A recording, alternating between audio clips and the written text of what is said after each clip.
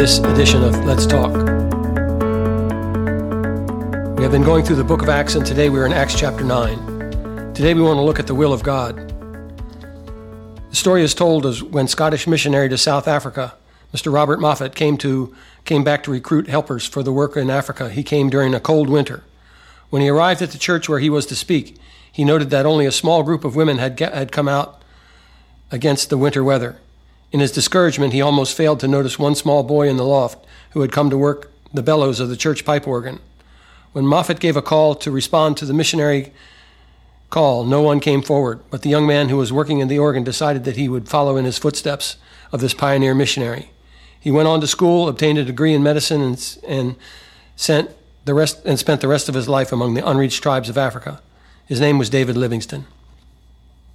God's call can come several ways. One is a direct supernatural calling that is unmistakable. David Livingstone was called by God during Robert Moffat's presentation. The Apostle Paul was equally clearly called by God.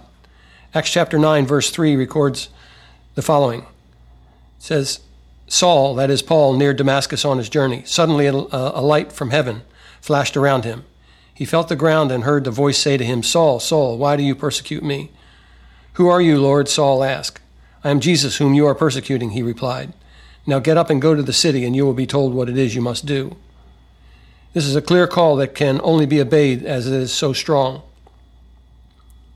I worked with a dentist in West Africa who told me when he was 12 years old, at a missions conference, God called him to be a dental missionary. He got a medical degree and a Bible degree and spent his entire career in West Africa doing dental ministry. God gives supernatural callings to people who will face greater troubles in carrying out their ministries. The great missionary to China, Hudson Taylor, was clearly called in his teen years to minister in China. He outlived 3 wives and several children during his work of opening up the inland regions of China. Through all the difficulties he faced, he could always fall back on the powerful calling when he was a youth. This type of calling is powerful, but less common than the second type of a call, which is a still small voice leading a person to take a step of faith based on the leading of the Lord rather than a more powerful calling of the Lord. Most of the missionaries that I work with experience the second type of calling, which is responding to the leading of the Lord. God gives you a burden for something and you take a step of faith. And later when you are ministering, God confirms his calling in your life. This quieter call takes steps of faith to follow, but God is honored by our steps of faith. Hebrews chapter 11, verse 6 says, and without faith it is impossible to please God.